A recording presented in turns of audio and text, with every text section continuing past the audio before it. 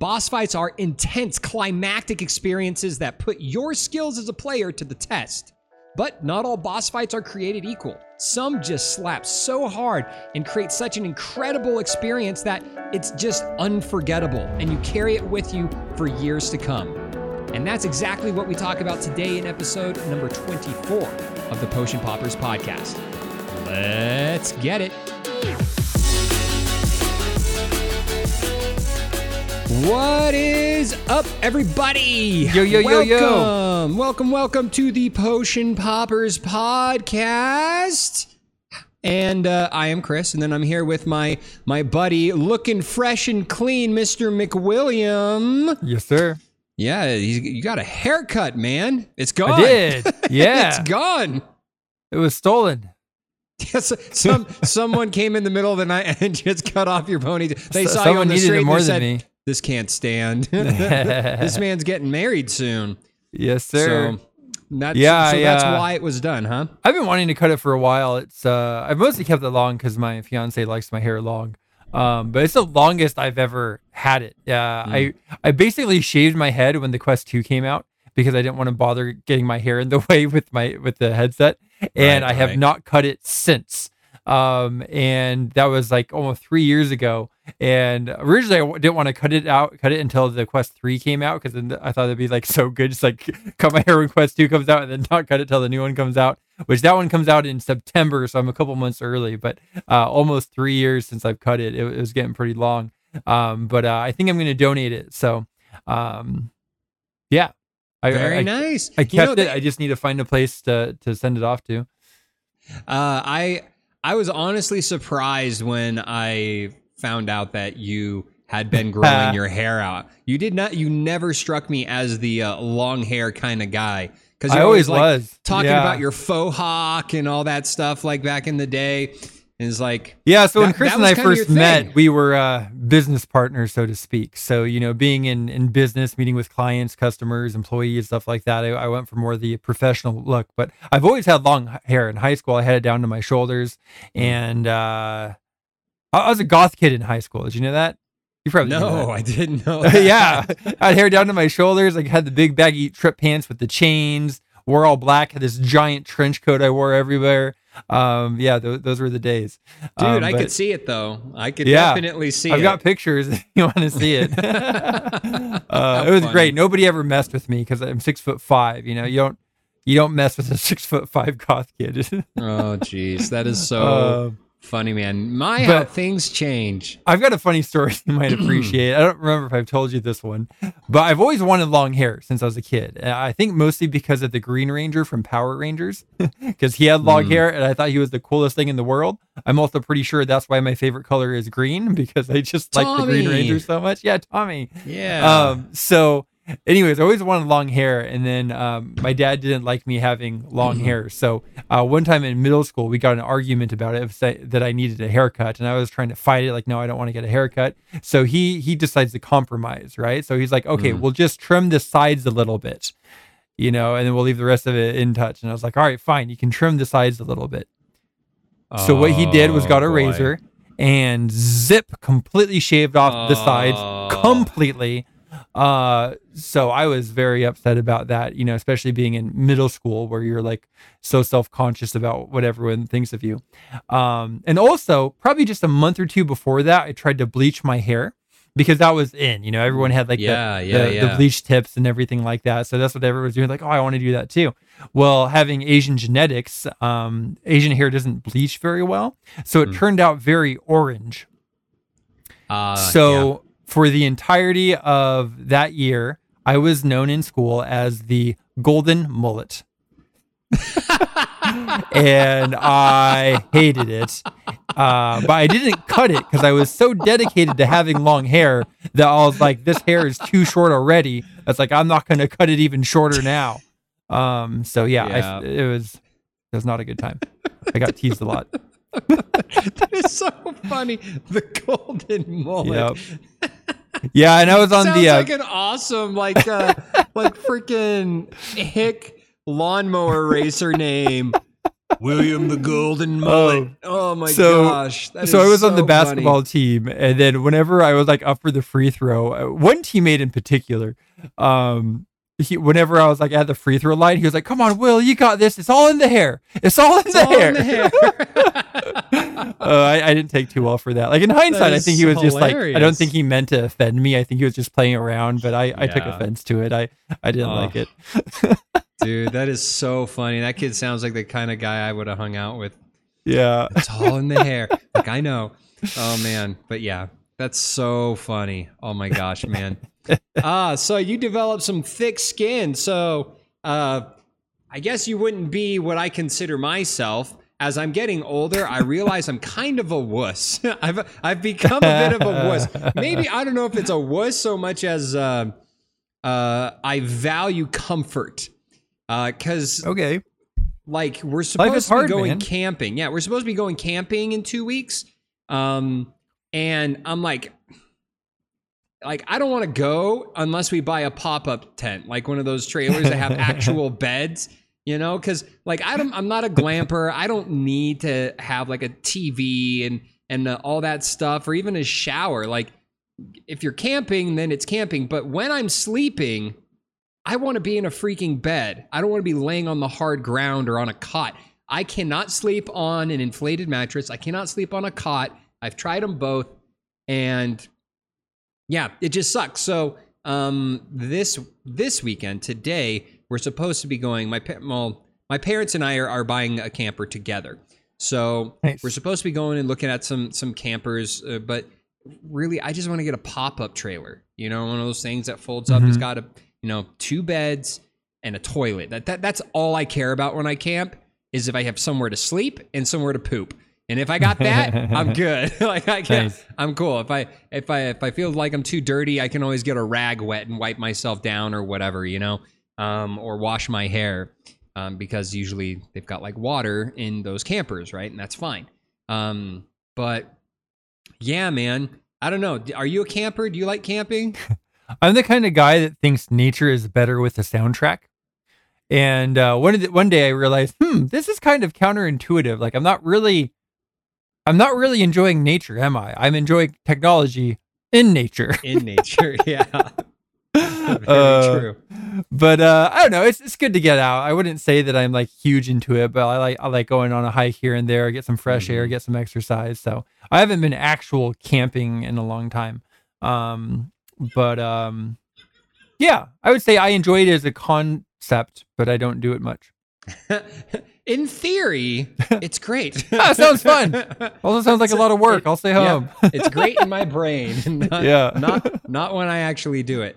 No, I love camping. I love actually getting in the mountains and actually, being out there. But like I said, I just need a bed and a bathroom, and that's all I want. Did you ever like camp in the backyard as a child?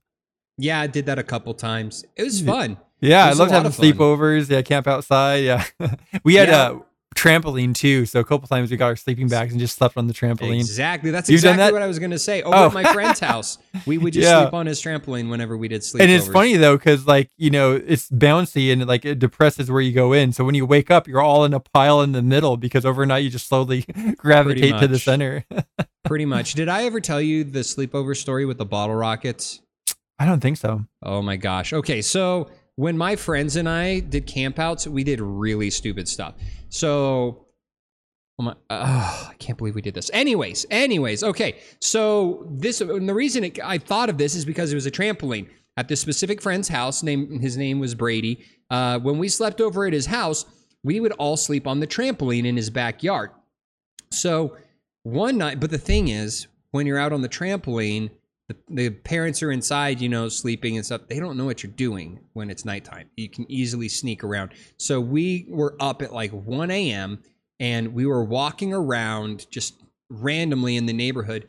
And my buddy had some bottle rockets. So we thought it would be a good idea to go to the main drag where there's the most traffic. And it's the middle of the night, right? So it's not as busy. And we started shooting bottle rockets across the street, laying them on the ground, and it was a blind corner. So if you imagine, like a cross intersection, right, with the residential road coming up to the main road, okay? So we're on the residential road, and then there's a bunch of trees and buildings blocking our view of the road on both sides. So we can't see what's coming. All we can see is across the street. And so we're laying bottle rockets down and facing them so they shoot across the street. And we light the bottle rocket, and we, run away just in case something happens. And just as it's about to shoot, it goes, shh, and it just stops. Like, it doesn't actually launch. We're like, what? And then at that moment, a police car drives by. It would have, if it actually went off, there is a good chance that it would have shot the police car. Not gone in front of it. It was like perfectly timed because, like, it goes off and goes, shh, and then bottle rockets are fast, right? So, okay, it may not have hit the police car, but it would have been a perfect, like, the timing was perfect, where if it was at the right height, it would have hit the police car. It was crazy. And so we were like, oh, crap. They were like, okay, well, we're done. And we went back to his house. But that I can just imagine like somebody like jumping in front of it, like a Secret Service agent trying to block the bottle rocket so it doesn't hit the cop. No, but it was crazy, like the craziest timing, right? Yeah. And thank heaven that it didn't launch, because we would have been in big trouble, big trouble. And knowing my luck, I probably would have been the one that got caught. We would have scattered, and then I would have been the one that the cop grabbed. They would have got us all. They would have got us all, because they get one person like, go, where do you live? And then they would have gone to the sleepover, and then they would have just caught the rest of us because we'd all be back at Brady's house. But yeah, man, that was crazy lucky. One time I did something similar. We got one of those water balloon slingshots where you have two people hold the ends, and then a third person puts the water balloon in the slingshot, and then they pull it back and launch it. And we were launching it over a freeway overpass. Oh, nice. So you were just shooting water bottles. Water balloons, Water balloons, not water bottles. We were we figured like, oh yeah, if we get it across the freeway, like there's no problem, right? So I don't think we hit any cars. I think we actually got most of them over the freeway, but there were a couple that landed in the road, but luckily it didn't hit any cars. Yeah, no, because that's scary too, because even if the balloon itself doesn't hurt anyone, the shock of the car getting hit by the balloon may have someone like freak out and panic and swerve. It was very irresponsible. Oh yeah, kids do the stupidest things. They don't know. Kids are dumb. Kids are really dumb. And then luckily some of them grow out of that. Some of them. some of them. Yep. Some of them. I would say most people grow out of that. Some people are just really dumb and they never change. Yeah, that's true. It is what it is. But anyways, we're going to go ahead and move into our first segment. Before we get there, actually, I've got a little bit of housekeeping to do. Just a reminder, keep your eyes open for our YouTube videos. I actually have the first couple ready to roll, so we're going to get those posted. We are now doing minor potions. So before this episode, you should have seen the first minor potion that we're putting up. Just me ranting about Diablo. And I haven't recorded it yet. I was going to record today, and this is going to go live. I mean, the minor potion is going to go live before this one. But because my rant is about Diablo 4. And then they came out with a patch, and I was like, okay, I want to see what the patch set is doing before I do my rant. And then the patch was like, oh my gosh, this gives me so much more to rant about. And then they're like, oh, we're having a fireside emergency chat after the new season launches. I'm like, okay, so the new season is going to come out. I'm going to try the new season, see what they say in their fireside chat, and then I'm going to do my rant. So the fireside chat was literally yesterday. And it'd be so funny if you just played the new season yet. So I got to do that. I got to play the new season and then do my updated rant. Because based on what I know, it's fixed some things, but it's made a lot of things worse. So I'll go into that though with the minor potion. And it'd be super funny if you did your rant and then the next day they fixed all of that. You're like, well, dang it, this isn't relevant anymore. Oh shoot! Or you can take credit. You're like, that was because of me. Like I put out this rant and they fixed everything the next day. Exactly. The power. The power of the influencer. But so if you're listening to this, there should have been a minor potion that came out before it. So you will know exactly what I'm talking about. But anyways, there's that. If you guys have any questions, comments, or concerns for us, you can always email us at potionpoppers@gmail.com. If you have topics that you'd like us to cover, you can also email us there. Also, we're starting to do a little more other stuff beyond that, so the YouTube, and then we do have a TikTok if you want to find us at Potion Poppers Podcast. I think it's Potion Poppers Podcast. Well, look up Potion Poppers and you'll probably find us. And if not, then Potion Poppers Podcast. But anyways, starting to do some more on that front. And we're just stepping it up, man. Just stepping up, doing little bit more. So anyways, that is that. But let's get into our first segment of the day, which we like to call What's Poppin', Playa? So, Mr. McWilliam, what's poppin'? What have you been playing? What's poppin'? So I've got a friend in Japan, and so he used to live in Oregon, so that's how we know each other. We've been friends for a long time, and he recently just got a computer, but it's just like a very basic computer that can't really do much or play any game. Right. So I was looking at things on remote play to figure like, hey, what can we play together? And I saw that Divinity has remote play, so I decided to invite him to that, and he is absolutely loving it because he's a big Baldur's Gate fan too. So nice. He won't shut up. Oh my gosh, Baldur's Gate, dude. Yeah. Have you seen anything with Baldur's Gate 3? Yeah, it looks good. I plan on playing it once I beat Divinity, but it's because it's made by the same people who made Divinity. Makes sense. So like it pretty much looks more or less the same, probably some like upgrades and stuff, but like I refuse to play it until I beat Divinity because I'm like, I basically have this exact same game. There's no point in spending money on a new game if I don't beat this one first. So yeah, it is very similar, but it's so funny because there's like a bunch of drama among like developers where they're like, hey, this is not the new standard. This is not going to be normal. Like it's like they're treating it as if their painters and Michelangelo just came out with a new masterpiece. And they're like, you're not good. Like, this isn't going to be normal for the gaming industry. Don't expect us to create the same quality product as what's coming out because it's so huge. It's so deep. It's so complex. There's more recorded vocals and cutscenes in this game than in all three Mass Effects combined. I believe it. The original 3, and that was a fully voiced everything. Like, so this is a huge game, and it is. People are already saying it's going to be like the game of the decade, but we'll see if that actually happens. But it's crazy. Like, I'm not surprised at all because Divinity 2 is a huge game in itself. You know, like my main campaign with Jimmy, I feel like we played a lot, and we're only on like chapter 2 of like 4 acts or something like that, maybe 5. I don't remember. So like we're not even close to halfway through the game, which I love. I like the good game that you can really get into. Right. So it's kind of been funny how I've been playing with Jeremiah because his computer's not good enough to play it. So we've been doing remote play. So for the first session, we just played single player Divinity and just like took turns using remote play. But then I was like, but I missed the freedom to be able to walk around and do my own thing. So I took out my old laptop. And apparently Divinity doesn't have, like, certain games on Steam don't launch Steam if you launch it directly. So that allows me to play the same game on Steam on 2 computers at the same time. And then I did a direct connect, not through Steam because I can only have Steam on 1 computer at a time. So basically I'm launching one of the games without Steam, right? And then I do a direct connect with them.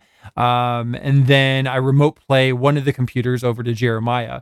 So interesting. So Jeremiah is playing it by himself on your computer, and you are playing for yourself with him on a separate computer. Yeah, it's super funny. He's remote playing your computer, and then you're playing on another one. That's interesting. That's cool. And so my I put the other computer behind me on my bed, so like I'm looking over here, but I can like peek behind me to see what Jeremiah is doing.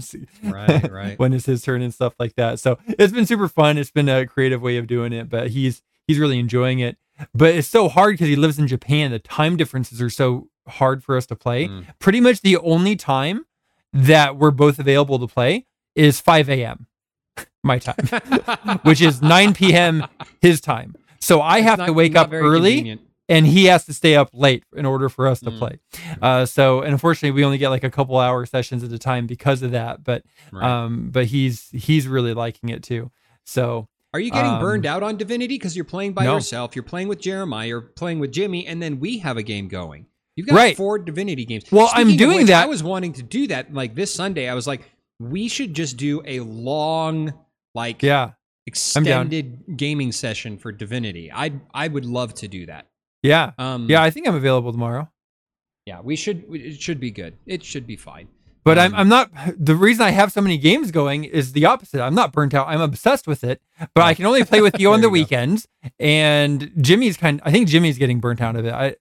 So we can try to get him to join us tomorrow. But I think he might be getting burned out. We'll see. So it might just be me and you. I have another game that we could play if Jimmy's burnt out on Divinity, and it's cheap.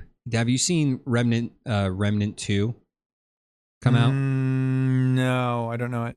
It is really cool, but before I buy that one, it's like brand new. It just came out. It's $40. But the old one, Remnant 1, is another game that looks incredible. I just bought it. It was $7 on Steam or through G2A or ENEBA or Kinguin or one of those sites I used. It was like $7, and it's built around co-op. It's meant to be a co-op game. But look at some videos of it, because if he's like, I'm just done with Divinity, this is like an over-the-shoulder shooter game that's very fast-paced. It's hard to describe, but it's freaking awesome. So just look it up, cool. And if Jimmy's like, I just don't want to do Divinity anymore, then we play without him. That game, and then we can play with, and then we'll have another game going where it's just you and me. No, I think we can continue the same game. We'll just take over his control. Do it without him. There you go. Because I've played Fort Joy so many times at this point. I'm ready to get moving on. But like pretty much, yeah. But most of my games are multiplayer, so like I can't progress further until somebody's available to play with me. But I get like this Remnant with games. Would be awesome. Remnant would be so good, and I want to have a couple guys to play with. So I was going to play a little bit of that today, but it looks incredible and it's got good reviews. So I think you guys would like it. But take a look, let me know, and then we could follow up on that next week when we record again. But anything else you're playing? So another thing I wanted to point out, though, there's a bit of a learning curve, right? Jeremiah is so funny. So one of the first battles that we did, right? The first thing he does is he attacks what he thinks is an enemy. Turns out to be Fane, who is on our team, which is the other person that he's playing. He's like, oh shoot! So we're both controlling 2 characters. So then when it was Fane's turn, you know what he did to make up for that? He attacked. He used a healing potion, which hurts undead characters, and then Fane died. I'm like, good job. You killed Fane in 2 turns. The first 2 turns of the battle. It's a healing potion. It's like, they're undead, but that's not. So I'm like, all right, a bit of a learning curve here. This is okay, but I thought that was hilarious. That is so funny. And then later in the second battle, he killed Fane again by using restoration on him.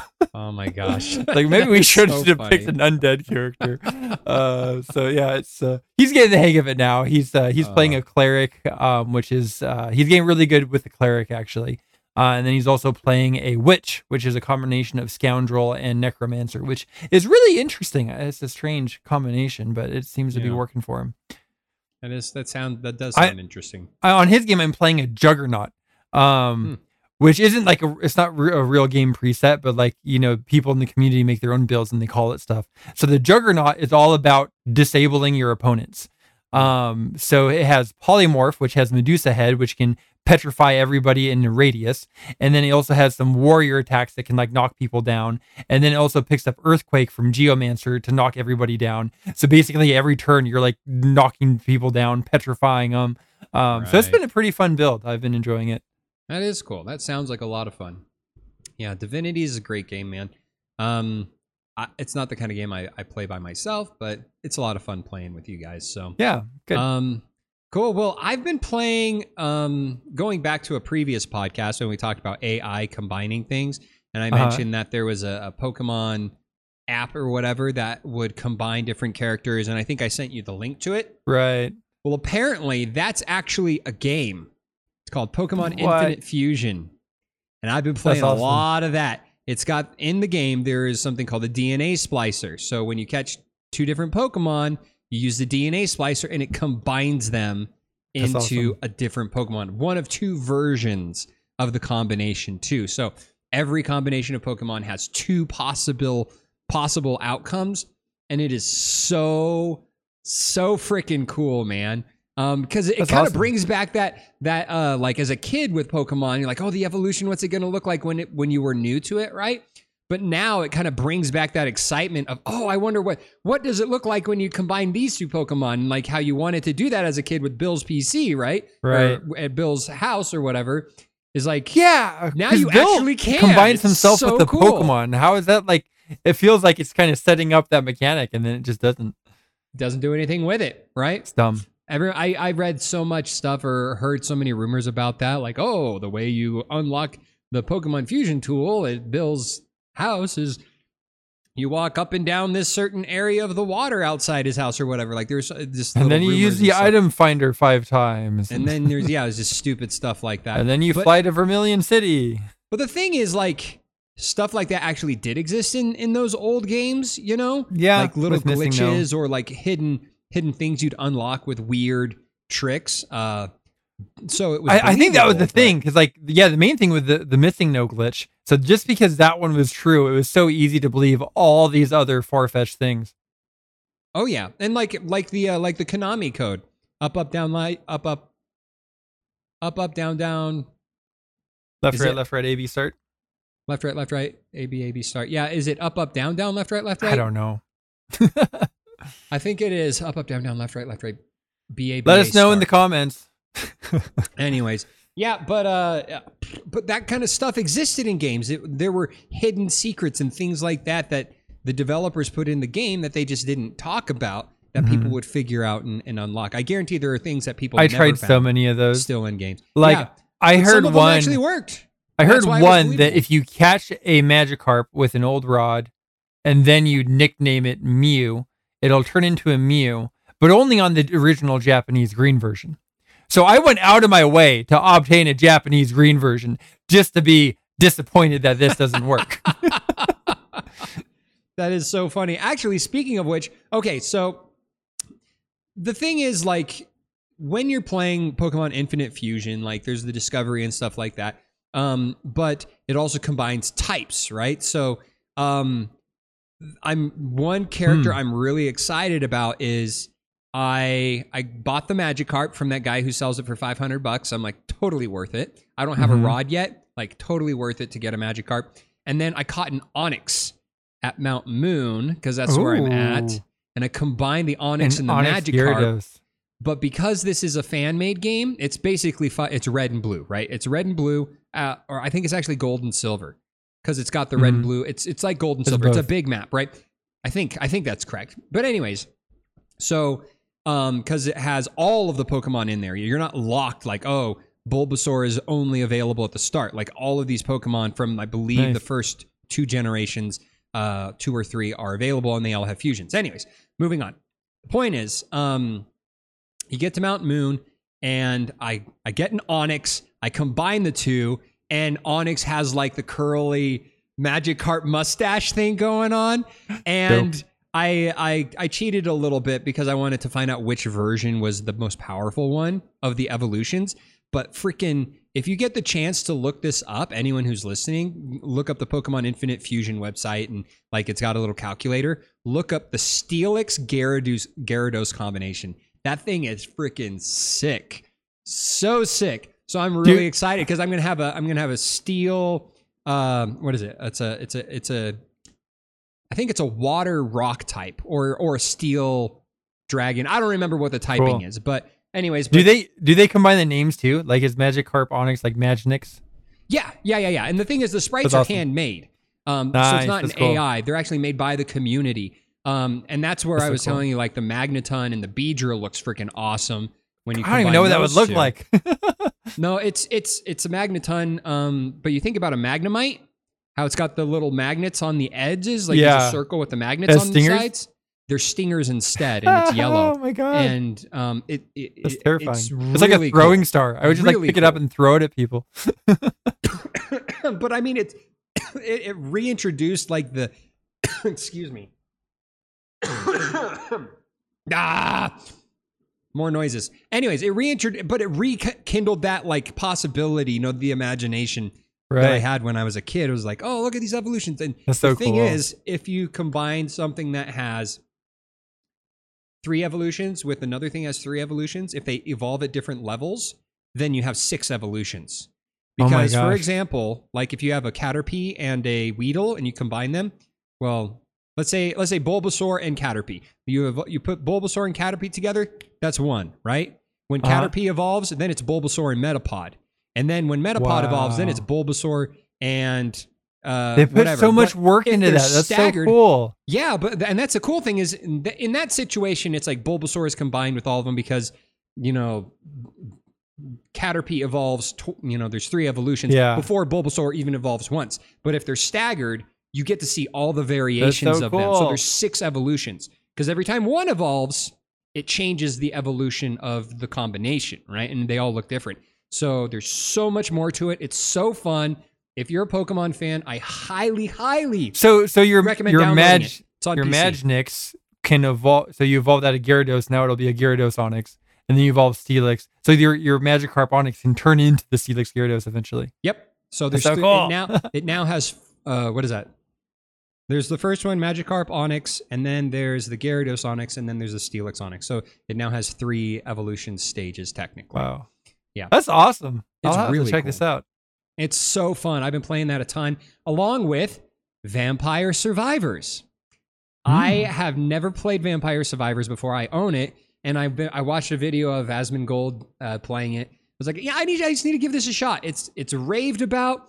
Everyone has nothing but great things to say about it. I played it, and it's awesome. I just imagine the Survivor game show, but with vampires.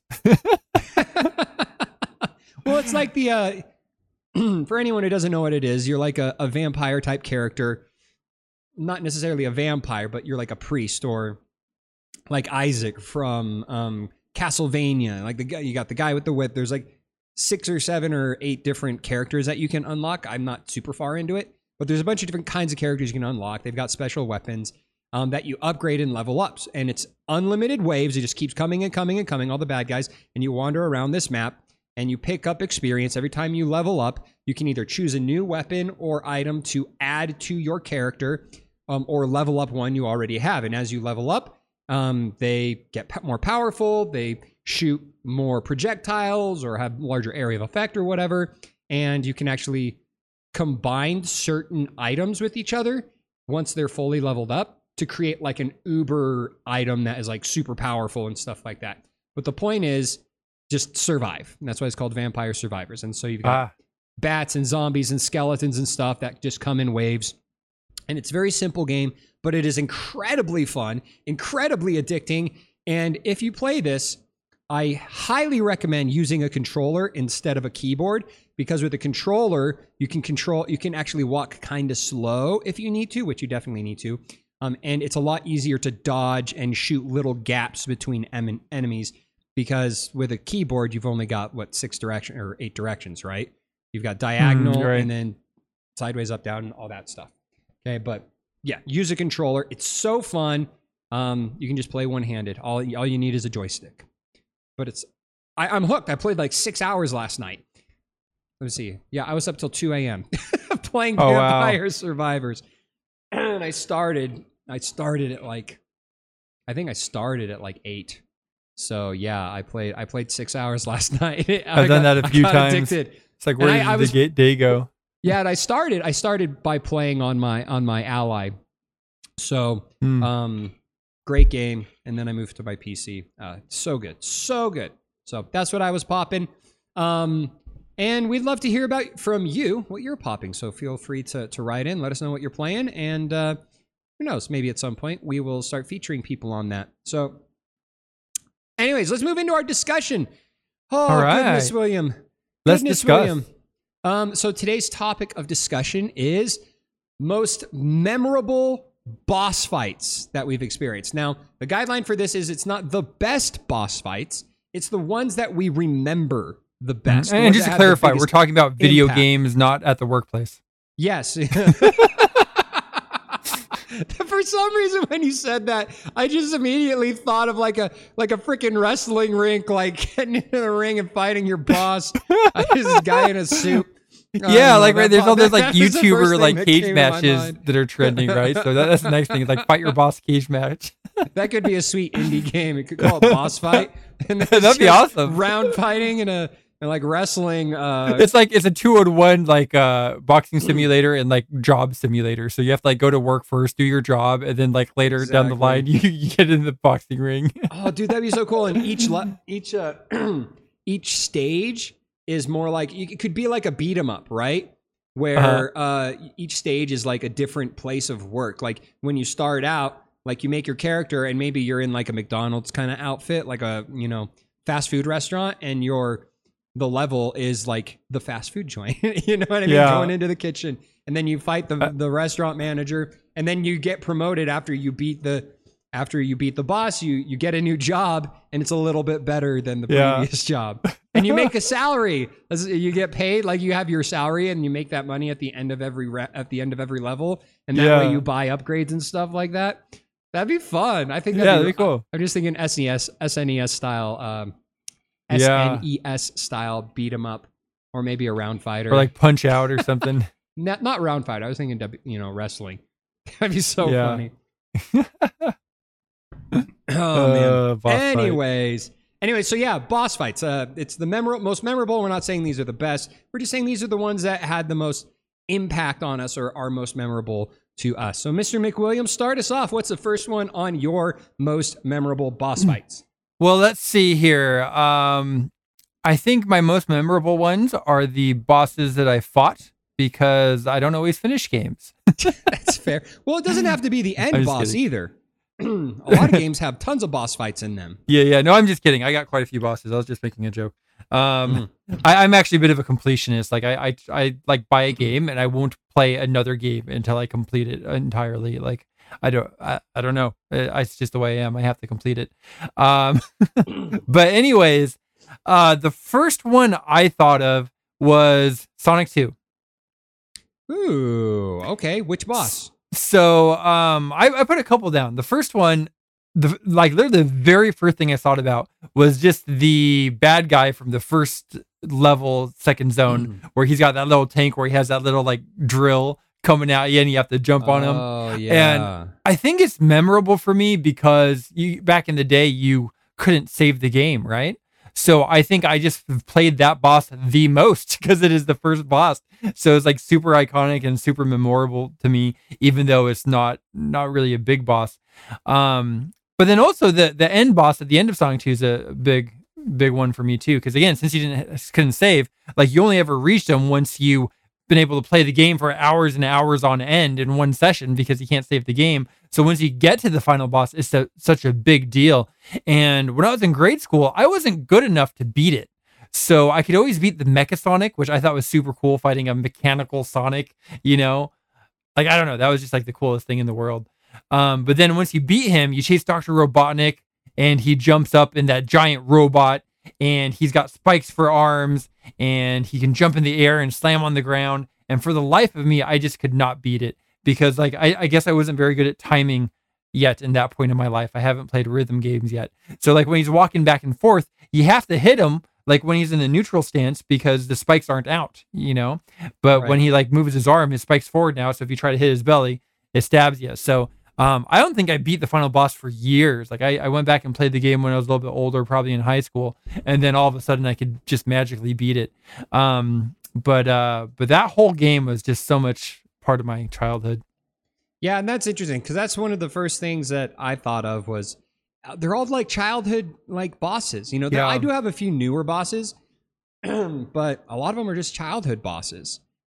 Sonic was awesome. See, I didn't play a lot of Sonic as a kid, so I don't remember like the tank guy. I was all about it. The only boss I remember from Sonic is probably the Green Zone Stage 1. I don't even know if it was Green Zone Stage 1, but Eggman, you just jump on him. Is just whatever that one was where you fight Dr. Robotnik like really, really early on and you just bounce on him. And that's all you do. Yep. Yeah, that's the first one I was talking about. The Sonic 2 first boss with his little drill at the front of his car. Oh, okay. But in Sonic 1, Stage 1, is it just... Because I don't remember Sonic 2 between Sonic 1. I remember Sonic 1, Green Hill Zone, Stage 1 really That's the one that's I remember the best. Gotcha. I didn't play Sonic 1 as one? much, so I don't know what that one is. Hmm. I was mostly about Sonic 2, Sonic 3, and Knuckles. Those were my 3. Yeah, Sonic's a good one. I mean, I actually didn't even think about Sonic. I did, but my Sonic most memorable fight is Sonic Adventure 2 for the Dreamcast.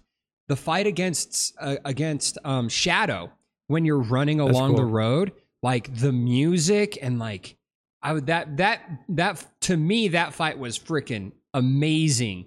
As a 12, 13-year-old kid, right? Like it was awesome. I loved that because I loved Shadow and I loved the speed of the game and the music was just killer. You can criticize a lot of things about Sonic Adventure 1 and 2, but you cannot criticize that music because it is S-tier freaking banging best. It is some of the, right next to Mega Man X, it is the best game soundtrack of all time. Like, it is so good. So good. Anyways, but that's what I think about when I think about Sonic bosses. It's funny, it's Shadow, and then it's Chaos. The green, like the clear bad guy from Sonic Adventure. But so good, so good. Okay, anyways, so when I think of Sonic, that's what I think of. I'll just use that one as mine because it was relevant. But yeah, fair enough. I like Sonic Adventure. Yep, Shadow boss fight was the best. So that was probably my favorite out of the Sonic series. The next one on my list is hilarious. I love this so much. This is one of those risks that a game developer takes that sounds ridiculous and out there, and I feel like most studios would shut it down. So just the fact that this made it into the game is just hilarious, and it's so cool. I am talking about the Matrix game, Path of Neo. Have you played that one?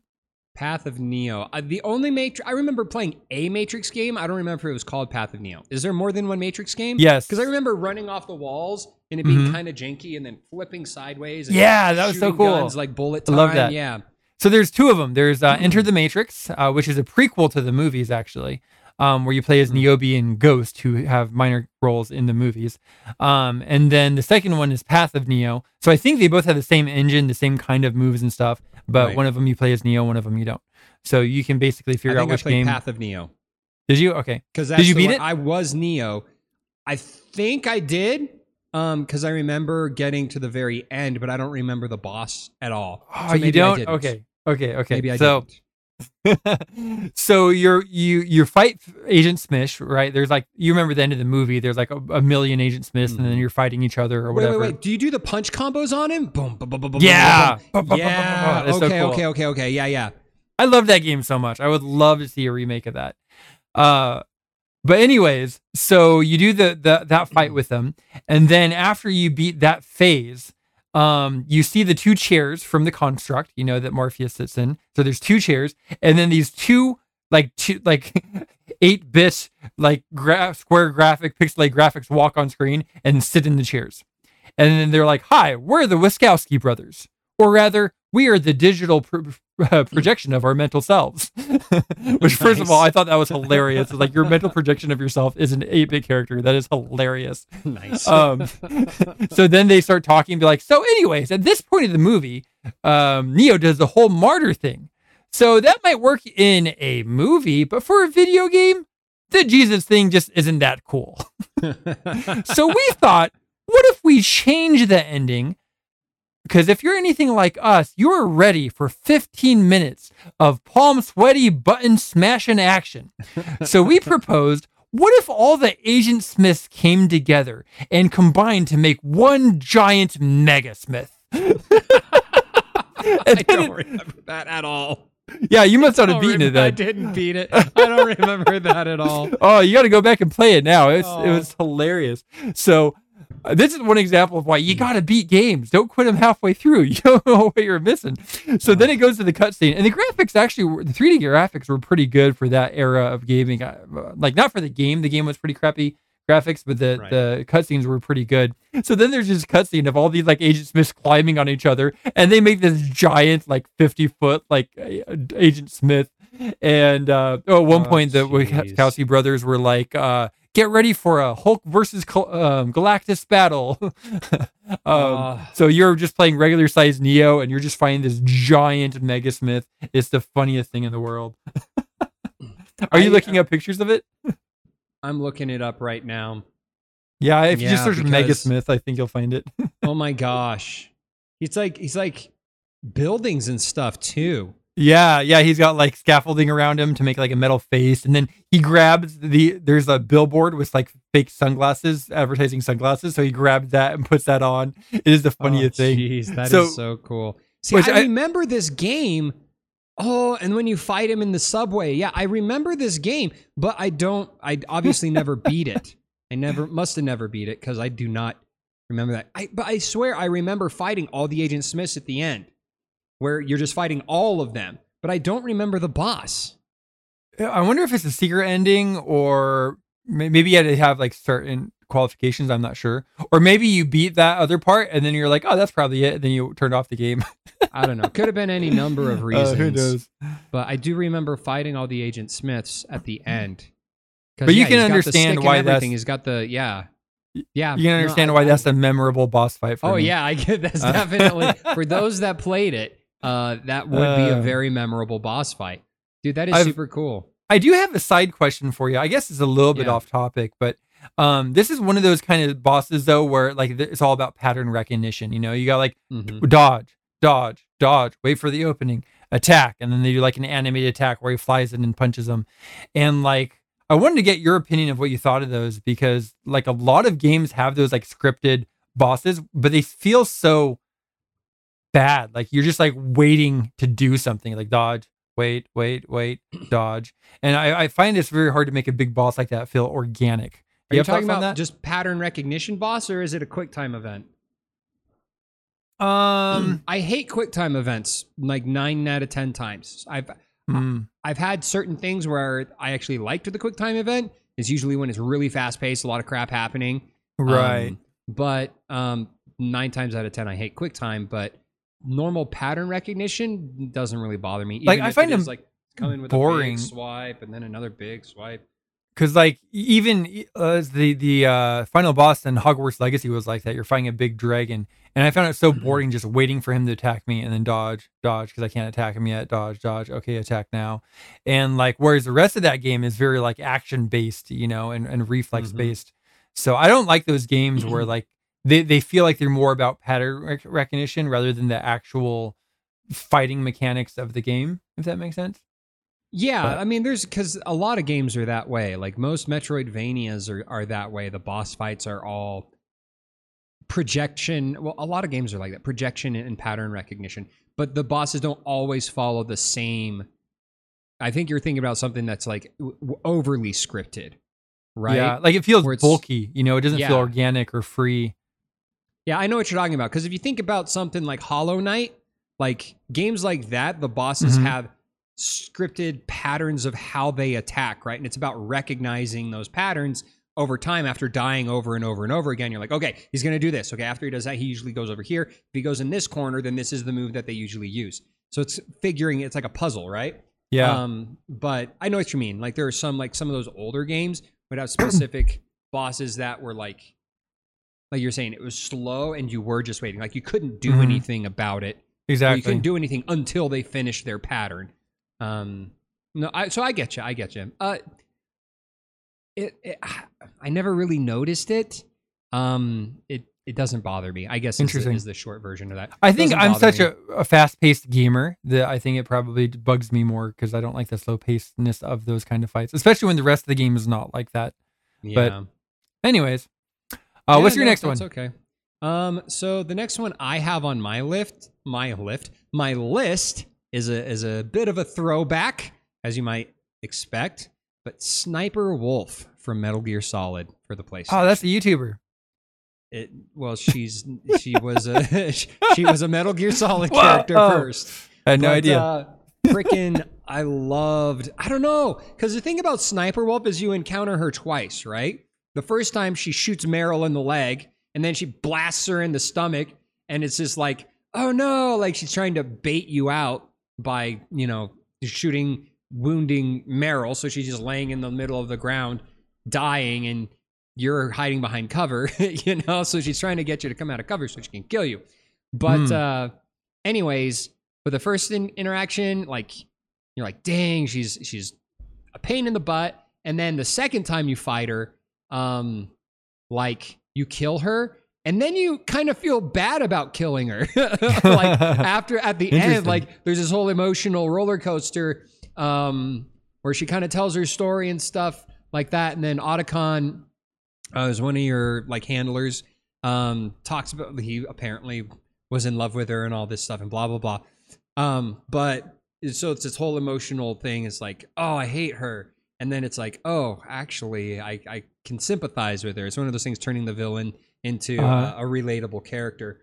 But yeah, no, the Sniper Wolf was definitely one of the most memorable boss fights I remember doing as a kid. I loved Metal Gear Solid. Doesn't hold up, but it's still that emotional roller coaster memorable. Though. Yeah, that's cool. I mean, that and Psycho Mantis. That's another Metal Gear Solid boss fight that's super memorable, but not quite to the same extent as Sniper Wolf. So iconic. Love that one. Awesome. Yeah, something I'm sure you know, but I didn't know this because I've never actually beaten the games. Like my experience with Metal Gear Solid is playing the demo on the free disc that came with the PlayStation, which I loved that. I played that a ton. Just that first little section. Yeah. And then you go up the elevator and the cinematic plays with the music. And you could smoke cigarettes. Like, you know, grade school me thought that was the coolest thing ever. Like, oh, I can just crawl in this vent, light up a cigarette. That's so cool. And I played a little bit of the GameCube version too, but I don't think I finished that one. I just remember a bridge.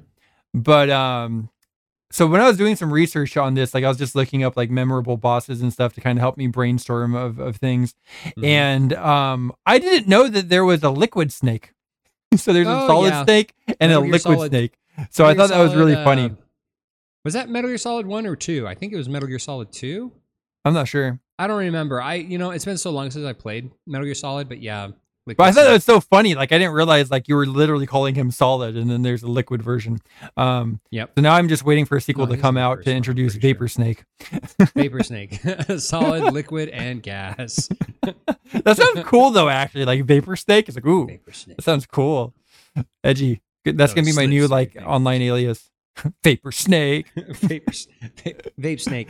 Right, he doesn't smoke cigarettes. He vapes. Yeah. Yeah, exactly. You know, his little vapor. That'd be so funny. That's so funny. Oh my gosh. Go ahead. What's your next one, bro? I've got a bunch actually. Yeah. So this next one defined like RPG bosses for me for like an entire generation. Like I feel like this is the epitome of like a final RPG kind of boss. But it's Zophar from Lunar 2 Eternal Blue. No idea Lunar? Who that is or what that game is. Never heard of it. So Lunar is a really cool game. My friend Josh actually introduced it to me. He played the original Lunar on, I think, the NES. I think it's an old game. Maybe the Super Nintendo. I don't remember. But I didn't have an NES at the time. So I picked up Lunar 2, which they just remastered for the PlayStation. Wait. Lunar or Lunar? Yeah. Lunar. Lunar. Sure? Lunar. I think that's just Lunar. Lunar. It's spelled with an A. I don't know. Whatever. I'm sitting here. What the heck? Lunar. Lunar. Like, Lunar. Is he trying to say lunar? Lunar. Yeah, I guess it is lunar. I know lunar is a word, but like I always thought of it as lunar for some reason. Lunar. Lunar. You know, it's one of those pronunciation things, like freaking Megamind. Metrocity. Yeah. Metrocity. It's pronounced yeah, Metro City. Oh my gosh. Or it's getting kind of windy in here. Like, what? Melancholy. Anyways, continue with your Lunar game.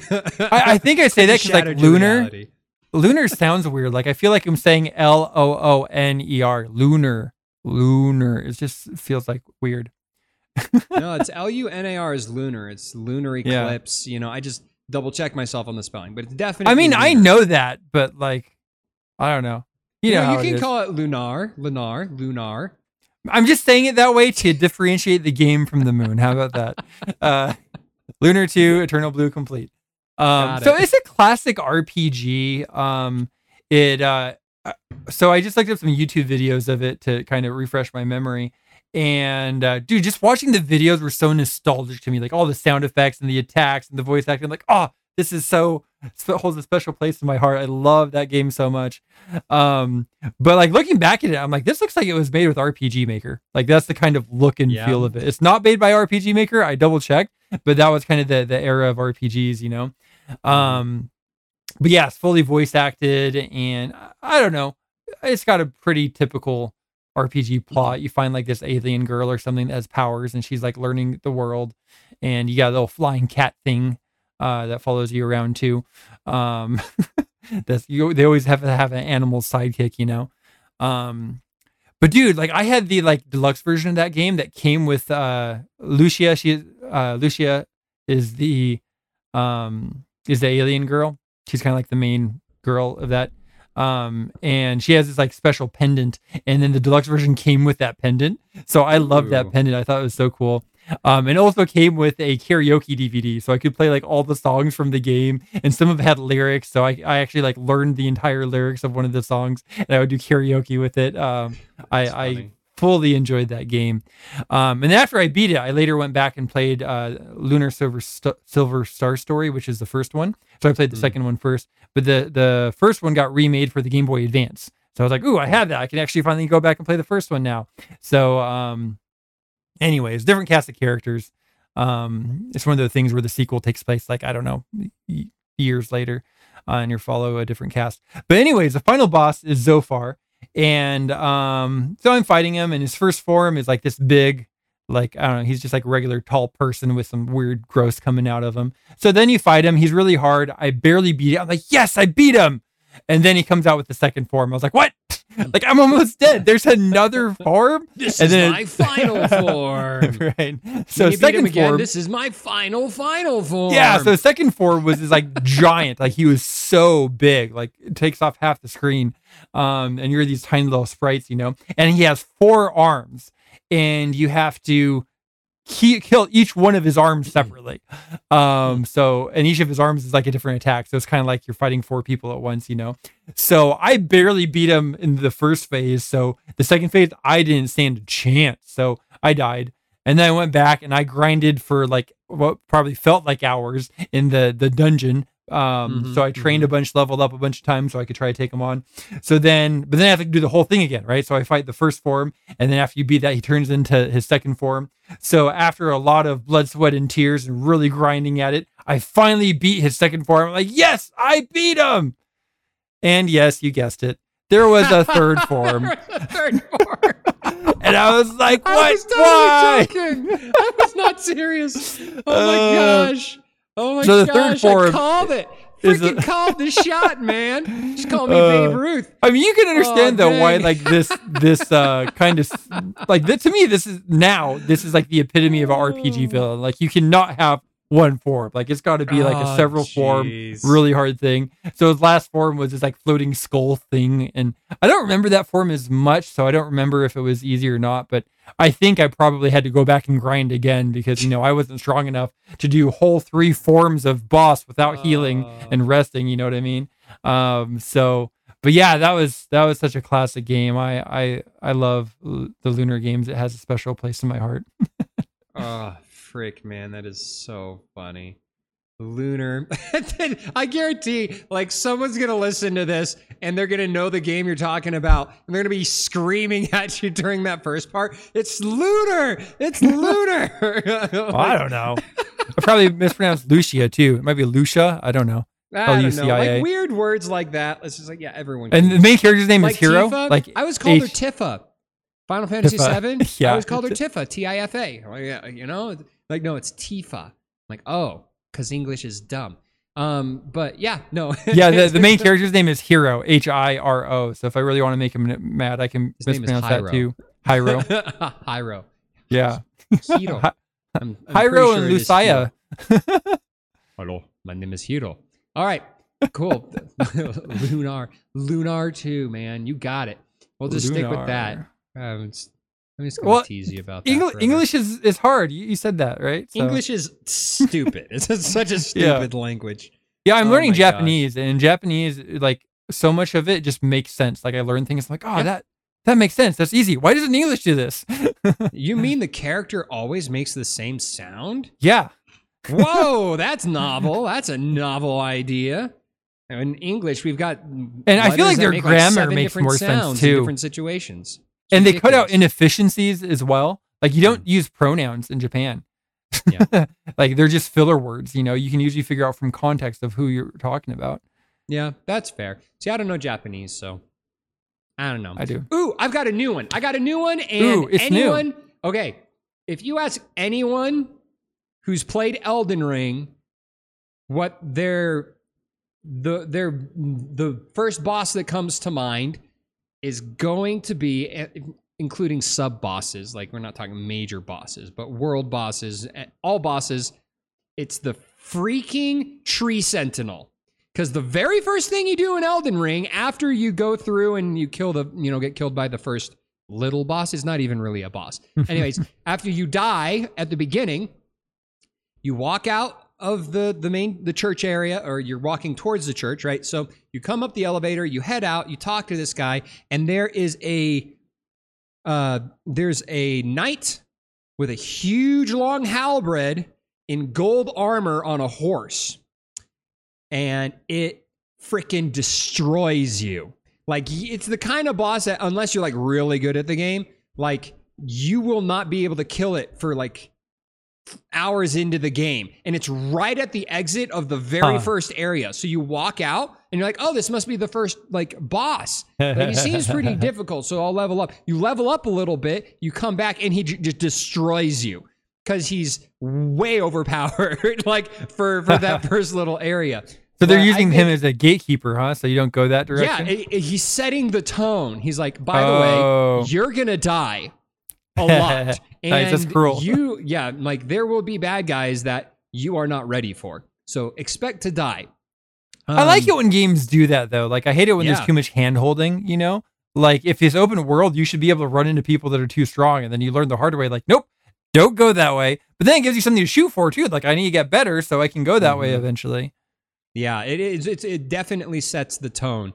Because the very first boss you come up to, he kills you. And then you wake up, and you go up the stairs, and you go out the elevator. And then there's another boss, and he kills you.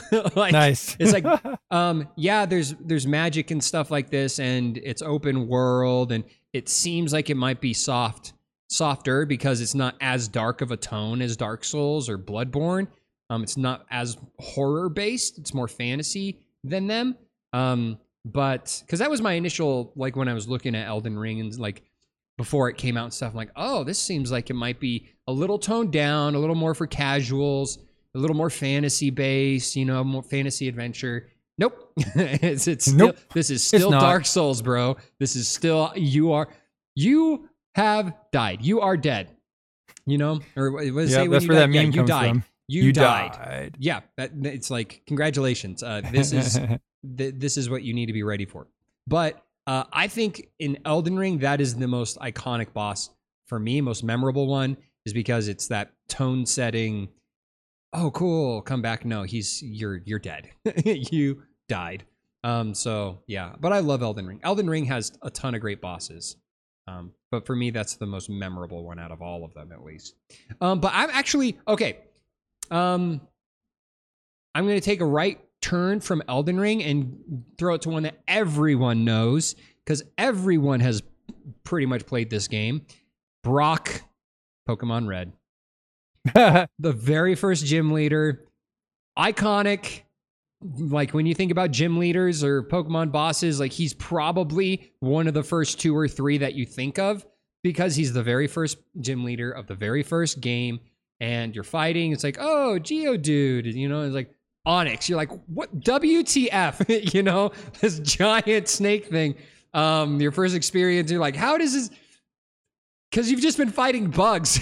You've been fighting bugs and rats, and then all of a sudden you're fighting this giant Especially rock snake. If you started as Charmander, that is a difficult fight. Oh, it's so hard. Yeah, like it's super easy because Bulbasaur and Squirtle are both super effective against rocks. So it's like everyone chooses Charmander. Everyone he's the best. knows, like, when you first play the game, you're like, oh, it's a turtle. You're like, oh, it's this, like, little leafy dinosaur-looking thing. You're like, oh, a dragon! Fire dragon, yeah. Everyone, like 90% of people started with the fire dragon, and then they got to Brock and they got destroyed. And I thought I was special for picking the fire lizard. How disappointing. Right? Because as Charmander, I mean, you just destroy everything once you have Ember. Yeah. You know, and I've always been a bit of pyromaniac. Like, of course I want to play with fire. Like, that's not even a question. A dragon with a fire If I picked tail, Bulbasaur, it'd only be to set him on fire. Exactly.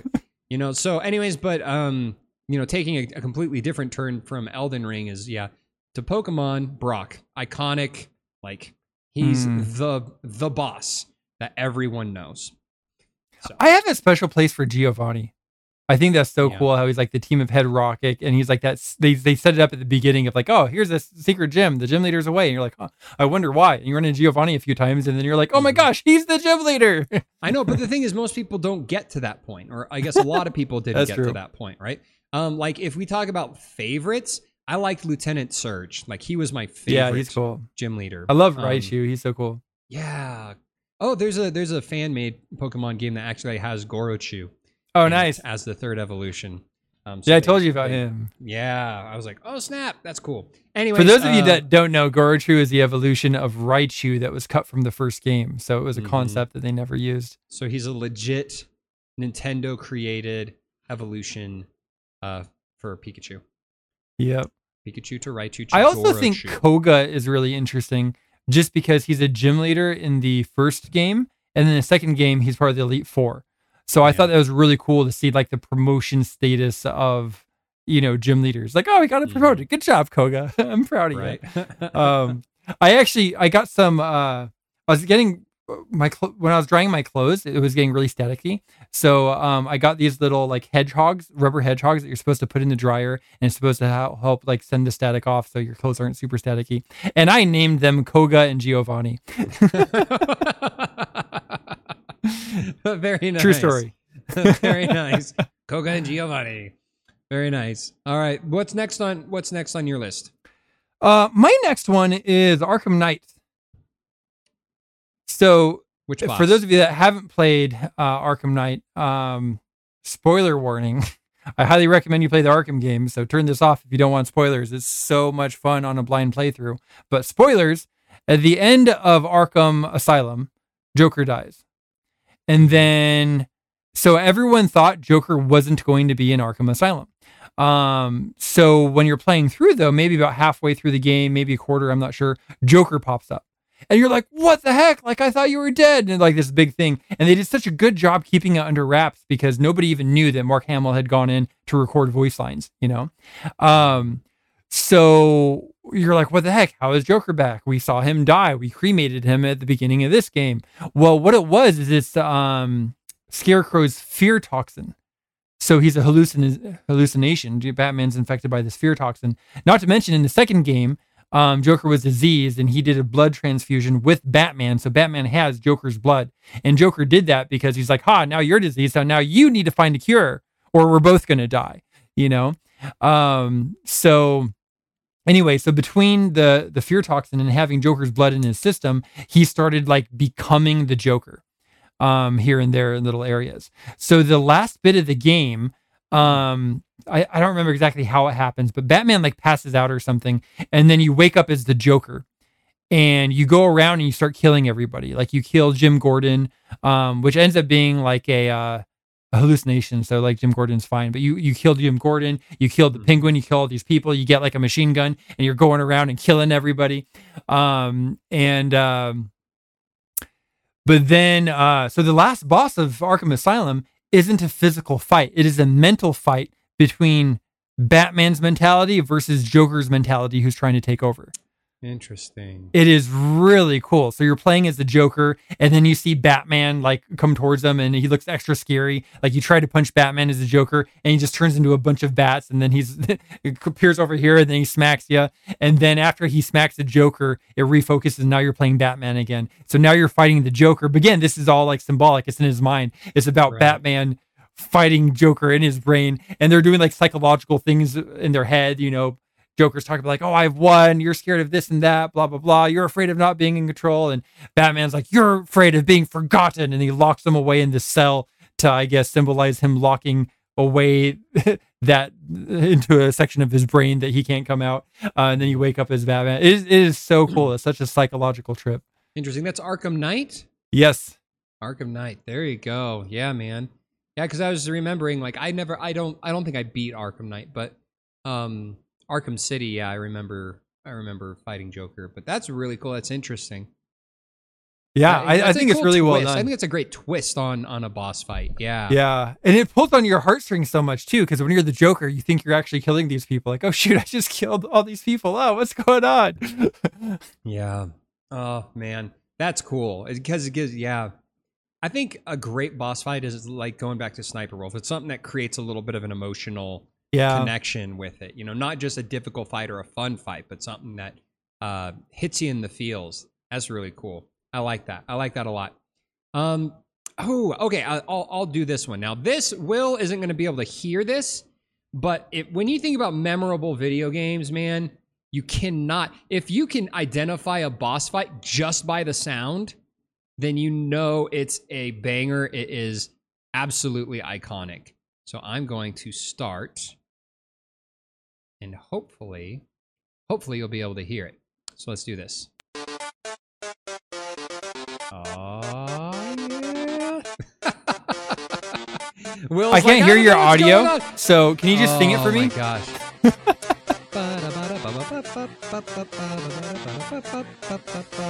Oh, I know that.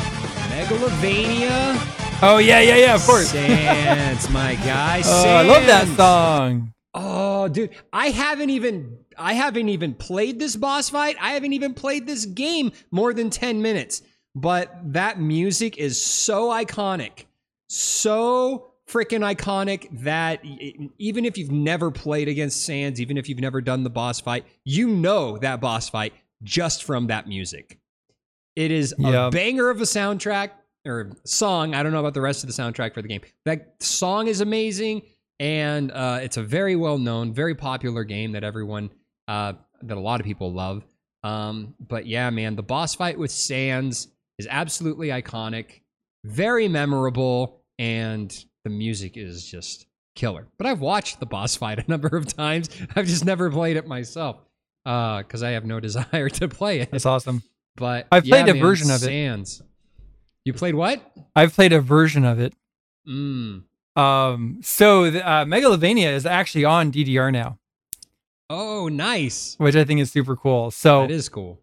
But that's not the one I want to talk about. I want to talk about Not in the Groove, or Not ITG. So I've talked about it before, but if you don't know about this, it's basically a fan-made spin-off game.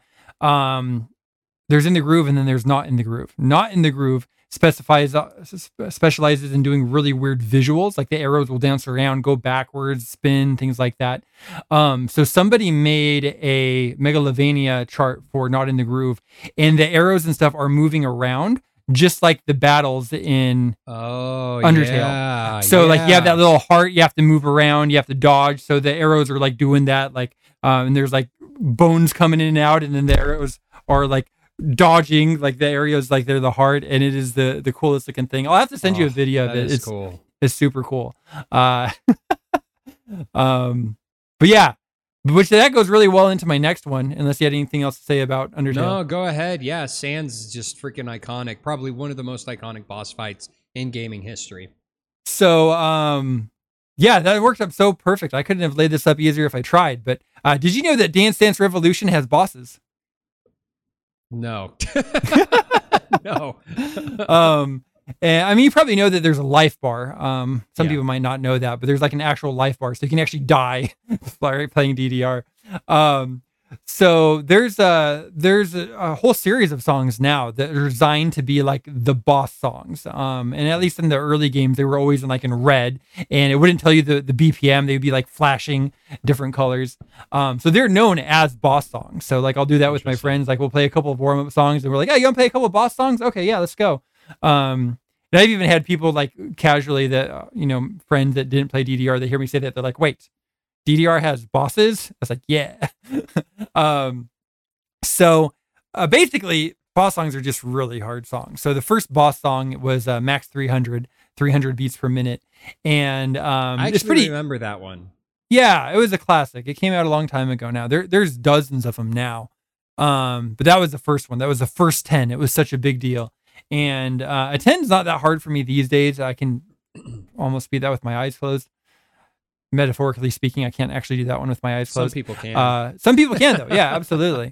But when it first came out, like it was so hard for me. Like I would black out when playing because like I wasn't physically fit enough to like do it. So like I wouldn't get enough blood to my head. So like my vision would just like black out until I got in better shape. But like I physically couldn't move fast enough to play that song. And I remember the first time I beat it, I actually got in a fight with my dad. I was still in high school at the time. And I was so angry. And so I went to the arcade just to get out of the house, you know? And so I went to the arcade, played some DDR, and I played Max 300. And I was just so mad that just out of pure power of will, I passed that song for the first time. Because like I was like just hitting super hard and intentionally, and I was moving as fast as I physically could. And that was just such a win for me. I was like, yes, I've been trying to pass this for months. So then the next game came out with Max Unlimited, which was a remix of that, which was a harder version. And then they came out with The Legend of Max. And then they came out with Max Period. And each one got progressively harder. Max Period was horrible because it has a lot of jumps. So there's a part where you just have to do double. So you're jumping like for 10 arrows in a row. It's exhausting. And then the second half of that song goes 600 beats per minute. And you can barely read the arrows on screen. And I can pass all of them now. I passed all of them a long time ago. But it's known as the Max Quartet. So the Max Quartet, those 4 songs, like they were so iconic in my mind. And they're probably my favorite songs. Actually, my online alias is derived from those songs as well. But like, you know, when you're just like hanging out and then sometimes you get little ditties in your head and you're like, do, or whatever. 90% of the time when that happens, I start singing Max Unlimited or The Legend of Max in my head. And I'm just like, like, and I can't help it. Like, those are just always in my head because they're so iconic for me. I got a couple fun stories about this. So the first time I ever went to an anime convention, there was, let's see, I found the DDR room. There was a whole bunch of people playing DDR, and I think I picked Max 300 or one of those or whatever. And then, you know, they're 2 players. So you're usually playing with like another random person. And I picked Max 300. And then this 16-year-old girl next to me, she's like, "You sure you want to play this? This is a pretty hard song." And I was just like, please, like, you think I haven't played this game before? Like, I know what I'm doing. I didn't just randomly pick this. I'm like, yeah, I know how to play the game. Like, I was a little bit offended. And she was pretty good too. I was pretty impressed actually that she was able to pass it. But what was so cool, so there's probably like, I don't know, maybe almost a dozen of us that were just sitting there, you know, taking turns playing. And then all the background players started singing the song in unison. So there's like, so while we're playing, there's like 10 people going, like, there's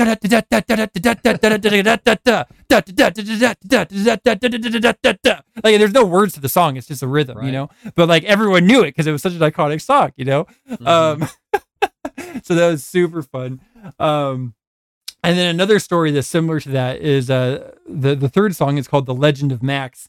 And I actually saw this one on YouTube, but it was very reminiscent to me, where it was the same kind of thing, but people were saying The Legend of Max to the rhythm. The song doesn't do that. The song doesn't say right. The Legend of Max, but they were just doing that to the song as this guy was playing. So they're all like, "The Legend of Max, the Legend of Max, of Max, of Max, of Max, of Max." Like, it was the funniest thing.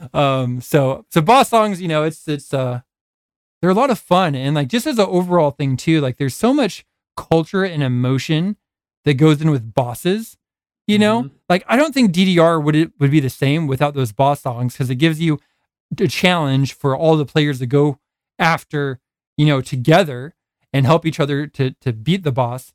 And then when you do, you're almost part of like that special club of people who experience it. Yeah, you know, and that's not just for DDR, that's for like any games, you know. So like games would be very different if there were no bosses. Oh yeah. I love that. That's so funny. The Legend of Max. Yeah. I could totally see that though. Everyone's singing the little rhythm and stuff. That's super fun, man. Good times. I didn't know that they were considered boss songs. Like I said, I only played a little bit. Well, I played a lot of one specific DDR game. years ago, but I don't think there were boss songs in that. But Max 300 was in it, but it Yeah. didn't flash red, I don't think.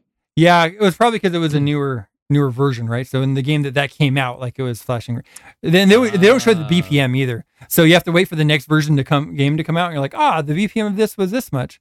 It just there's like flashing question marks or like stuff like that. Right. Oh, and also, usually the boss songs are not unlocked. You have to unlock them. So they've changed it now, but to unlock a boss song, you had to get a AA on the last song, and then it would let you play the boss song. But you had to play it at 1.5 speed in reverse. So the arrows would go from the top down to the bottom instead. And Weird. yeah, and then there's also no recover. So usually if you hit arrows, you can recover and bring your health back up. But there's no recover on. So when you miss an arrow, like you can only miss so many arrows and you lose. And you got to play it backwards, which makes it extra hard. And then in the newer games, they give you a battery with 4 life pegs on it. So in the newer games, when you play on extra stage, you can only miss 4 arrows and then you instantly die. Oh, dang. Yeah, that's so intense. That's hardcore, man. That's really, really intense. It's really hard to pass a song when it's the first time that you've played it and it's in reverse and you can only miss 4 arrows.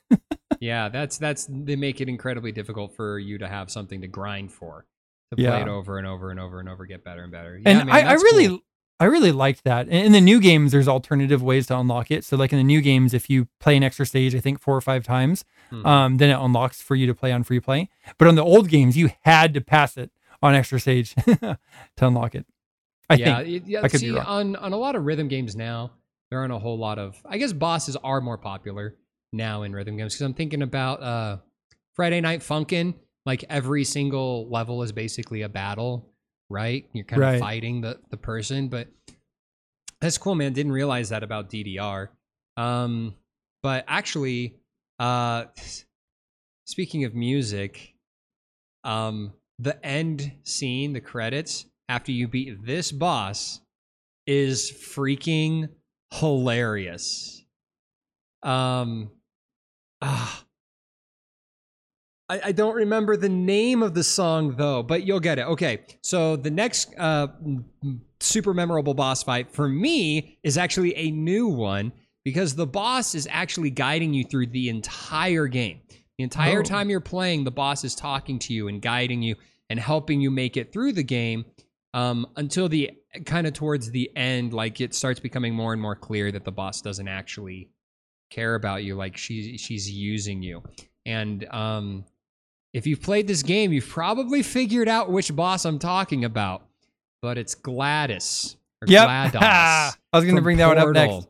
Oh my gosh. She is, it's not just the boss fight, right? But the boss fight is fun. I mean, it's different. I didn't know how they would do a boss fight in Portal because it's a puzzle game, right? With the gun that moves things. Like I didn't think about how they would do it, but they did it excellently. It was very well done. And then the song at the end just kills me. It's so funny. That game in it, like just that game altogether is a masterpiece. Remember when you tried to kill me 10 twice? 10 out of 10. Exactly. It's called Still Alive, and when you are dead, I will be still alive. So she's like making fun of you because you're gonna die, and she's not. So it's so funny. Anyways, I love that game. That boss fight is super memorable, mostly just because of the boss themselves. But GLaDOS or Gladys, however you want to say it, Portal. Yeah, I always call it GLaDOS because I figured it was like DOS, like the operating system. Yeah, MS-DOS. Yeah, that's what I was thinking too. But everyone when I watch videos, everyone says Gladys. But I think anyways, this coming from Lennar. So it's GLaDOS. I don't know if I trust you. It's GLaDOS, actually. GLaDOS. That sounds like a Pokemon. I choose you, GLaDOS. Go GLaDOS. Yeah, exactly. Anyways, so that there's that from Portal, and then I'm gonna take one more. I know I just took yours. I got more in Portal though. More in Portal? Okay, go ahead. Yeah. I only played Portal once, so I don't know about. You haven't played Portal 2? Else. Oh my gosh. I own it. It's sitting right there in my You library. need to play it, dude. Among my oh my god. other games. So, okay, you're going to get spoilers. Sorry. That's your own fault. You have had plenty of time to play it. It's an old game. It's fine. So, let's see. So the boss fight on Portal 2 I thought was so cool. You defeat GLaDOS by shooting a portal on the moon. Ooh. And then you put another portal on the ground and it sucks GLaDOS out and throws her into space out from the moon. That's clever. It's that is super really cool. But then also Wheatley. Oh my gosh, I love Wheatley. Top 10 anime betrayals of all time. So Wheatley, if you don't know him, he's a very charming British personality core, and just like the first one, he's kind of like there every step of the way. He's helping you escape and stuff like that, and he's super nice. So at one point you get GLaDOS out of the operating system, and then Wheatley gets put in there, but then Wheatley goes mad with power because he can control the entire thing. So now Wheatley becomes the bad guy and he starts trying to kill you, and I was like so crushed. I'm like, Wheatley, no, you're my best friend. So the second half of the game you have to work with GLaDOS to try to overthrow Wheatley. So now you are calling her GLaDOS. What the heck happened, Will? GLaDOS. Went from GLaDOS to Gladys, and now it's GLaDOS. I am not consistent. Leave me alone. That was supposed to be a joke, and now you turned it into a reality. GLaDOS. GLaDOS. Is it Thanos or Thanos? You know, whatever. Like in the movie, they say both too. Thanos. Thanos. It's Thanos. Ant-Man jumping up his Thanos. Oh, jeez. All right, continue. You were saying Wheatley, he betrays you. Yeah. You're heartbroken. You need to go see a therapist. Yeah. So that's basically all I had to say. But yeah, I was surprised you didn't bring that up. I didn't realize you hadn't played the second one. It's so good. You got to play it. See, the thing is, because I bought them both at the same time, it was like a pack. It was like $10 for both of them together. Nice. On Steam. And so I bought them both. And after beating the first one, I was like, I got to put this on the shelf and then come back to the second one later. Because I think the worst thing you can do is play the games back to back to back to back when you've got multiple games in like a series. Mm-hmm. Because by the time you're at the end of one game, I feel kind of burned out on the kind of game that it is, you know? And so going and doing something else and then coming back later just makes it fresh again. You know what I mean? Because I have the opposite. I don't get burnt out on games like that. Like I always want more out of games. Like in fact, sometimes I play the game slower because I want it to last longer because I don't want it to be over. But I like playing games back to back because that way you get the story all together. Because like I don't have a good memory, so otherwise when I play the second one, I forget everything about the first one. So I'm like, wait, was that a reference? I don't know. My phone just turned itself back on. I literally shut my phone off at the start of the podcast because it pew-pewed at me. If you can't hear my notification, it goes pew, pew, pew, pew, pew. Anyways, I shut it off, powered it off because it did that. And it just did it again. Nice. So it freaking turned itself on. And it's not GLaDOS the first time it's done that, which is building. weird. Yeah, Gladys. Now it's going to send out some neurotoxin. MS GLaDOS has infected my phone. Also, anyways, at the end of Portal 2, there's a new song. It's a lot like Still Alive. It's sung by GLaDOS as well. And oh my gosh. Yeah. Well, don't spoil that one for me. Oh, it's so good. You got to listen to that song. It's so good. I do want to play it.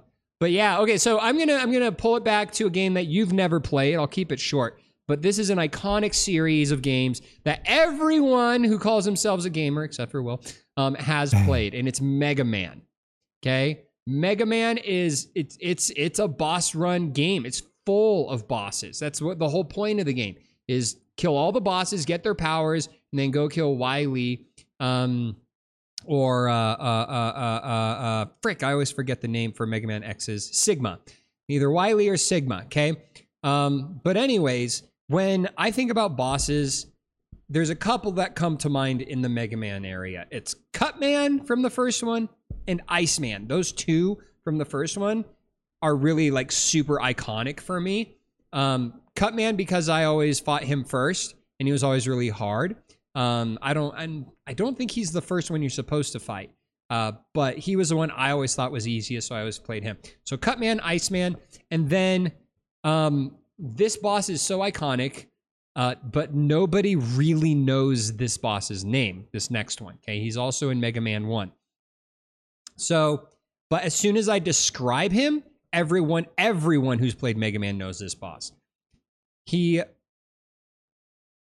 a large cyclops that breaks into pieces and flies across the room. So if I just said blocks that fly across the room, you're like, oh my gosh, it's that freaking clay boss towards the end of the game because he's a pattern boss. He appears on one side he shoots at you, and you have to shoot him in the eye, and then when he's done with his phase, he turns, his eye closes, and then he flies across the screen one piece at a time. He's yellow, right? Yes, he's called the Yellow Devil. Okay? There's a level in Smash Bros where he's there, and he's a hazard, and he'll hit you and stuff. Yep. So I know what you're talking about. I understood that reference. So iconic as a boss that even Will, who's never played any Mega Man games, knows him. But the Yellow Devil is probably, out of all of the bosses, he may not be the first that comes to mind, but he's the one that pretty much everyone knows, other than like, Cut Man, Ice Man, Guts Man, Flame Man, like from the first game, right? So anyways, super iconic, the Yellow Mother friggin' Devil. Super cool. Well, not cool. I learned the pattern. After you learn the pattern, he's super easy because he is a pattern boss. Because his pieces always fly across in the same order, so you know when to jump and stuff like that, and when not to.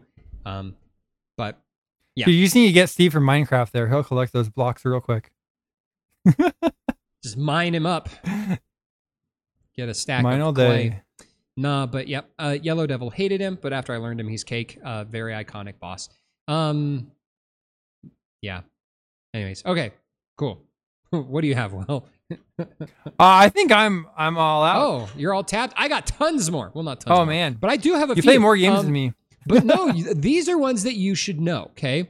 Mario 64, okay? There are two bosses that, for me, are iconic. And the first one is King Bob-omb.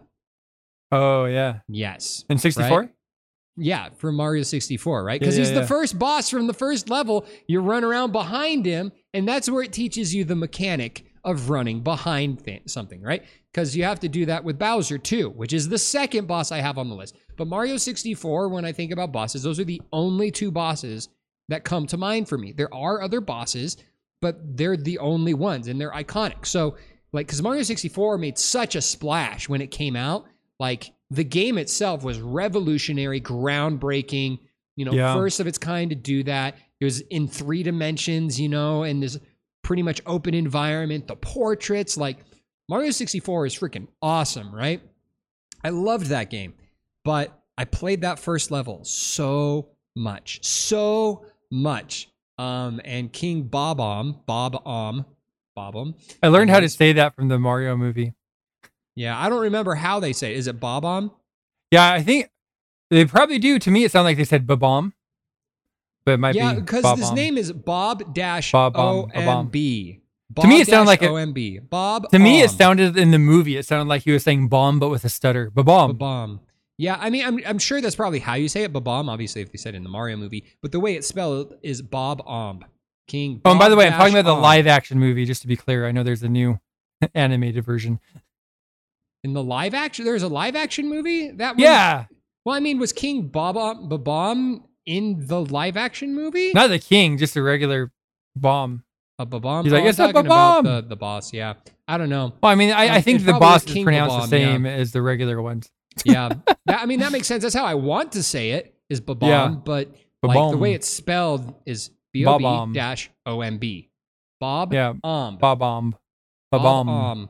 Weird. Anyways, but yeah, King Bob-omb, and then Bowser. That Bowser fight is another very iconic fight. Like, because grabbing him by the tail and then spinning him, in circles, grinding a callus into the palm of your hand, from like Mario you don't use your thumb, right? You got to use your whole hand. Exactly. Can't just use your thumb. You got to go in circles. But yeah, man. So long, those King two Bowser. Mario 64 are huge. What was that? So long, King Bowser. Yeah, toodles. No. You know that meme? Nope, don't know it. It's so he says so long, King Bowser, but because of the audio compression, a lot of people think it sounds like so long, gay Bowser. So long, gay Bowser. And it was so controversial that they've actually taken it out of the game. Gay Bowser. So I don't know if it was on a remake or maybe the American version. I feel like on the I think it's the remakes they took it out. He just says something generic now, like bye bye. That's so funny. Because I remember actually the sound "so long, King Bowser," like that sounds familiar, but I don't remember the gay Bowser thing. That's so funny. Yeah. Oh man. Oh, I have another Mega Man boss that's iconic. His music is iconic. It's Proto Man. It's like do do do do do do do do do do do. Like his theme music for Mega Man players is just like gives me chills. I love that music. He came out in Mega Man 3. Another one of my favorites. It's so funny that music can do that. How it can just like create all these emotions, just brings it back. Well, I mean, but that's the thing is like iconic boss fights are heavily tied to nostalgia. And a big part of nostalgia is music, you know, it's surprise, it's interesting elements, things that are unique, but music is always a huge part of it. There's that the first boss on Sonic 2, like I love that music. Like I've got a couple remixes of it. They're so good. Yeah. Well, I mean, again, and that's the thing is like the whole point of boss fights is supposed to be this culmination of buildup to things, right? It's supposed to be something that is difficult. It's a challenge for you. And it gives you that sense of accomplishment after beating it. You know, like if video games didn't have boss fights, I don't think video games would be anywhere near as popular as they are now. So, I mean, going back to the original Super Mario Bros, you know, Bowser at the end of every world, or, you know, Donkey Kong at the top of the, thing, having that antagonist and then defeating the antagonist it's essential. And some boss fights slap a little harder than other boss fights, but these have been just a few of the ones that we really like. If you guys have any boss fights that we missed, if you're like, hey, how could you possibly miss this big, oh my gosh, boss fight, blah, blah, let us know. Just, comment on the YouTube video or TikTok or whatever, wherever this is. It probably won't be on TikTok. Or shoot us an email at potionpoppers@gmail.com. Did you know that the boss of Nintendo is Bowser? Yes. He actually did. I did. The actual boss. Interesting.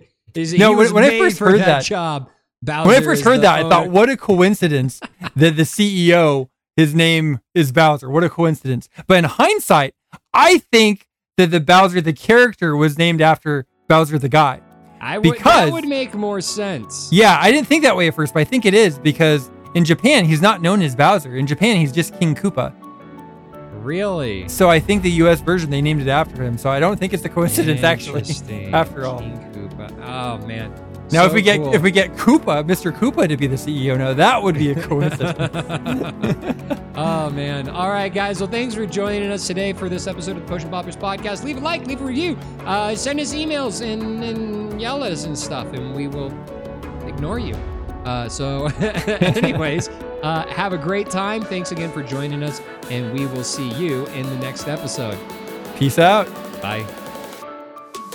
You have been listening to the Potion Poppers Podcast. If you liked what you heard, then leave a review. And hey, if you want to hear more, don't forget to subscribe, and we'll catch you next time.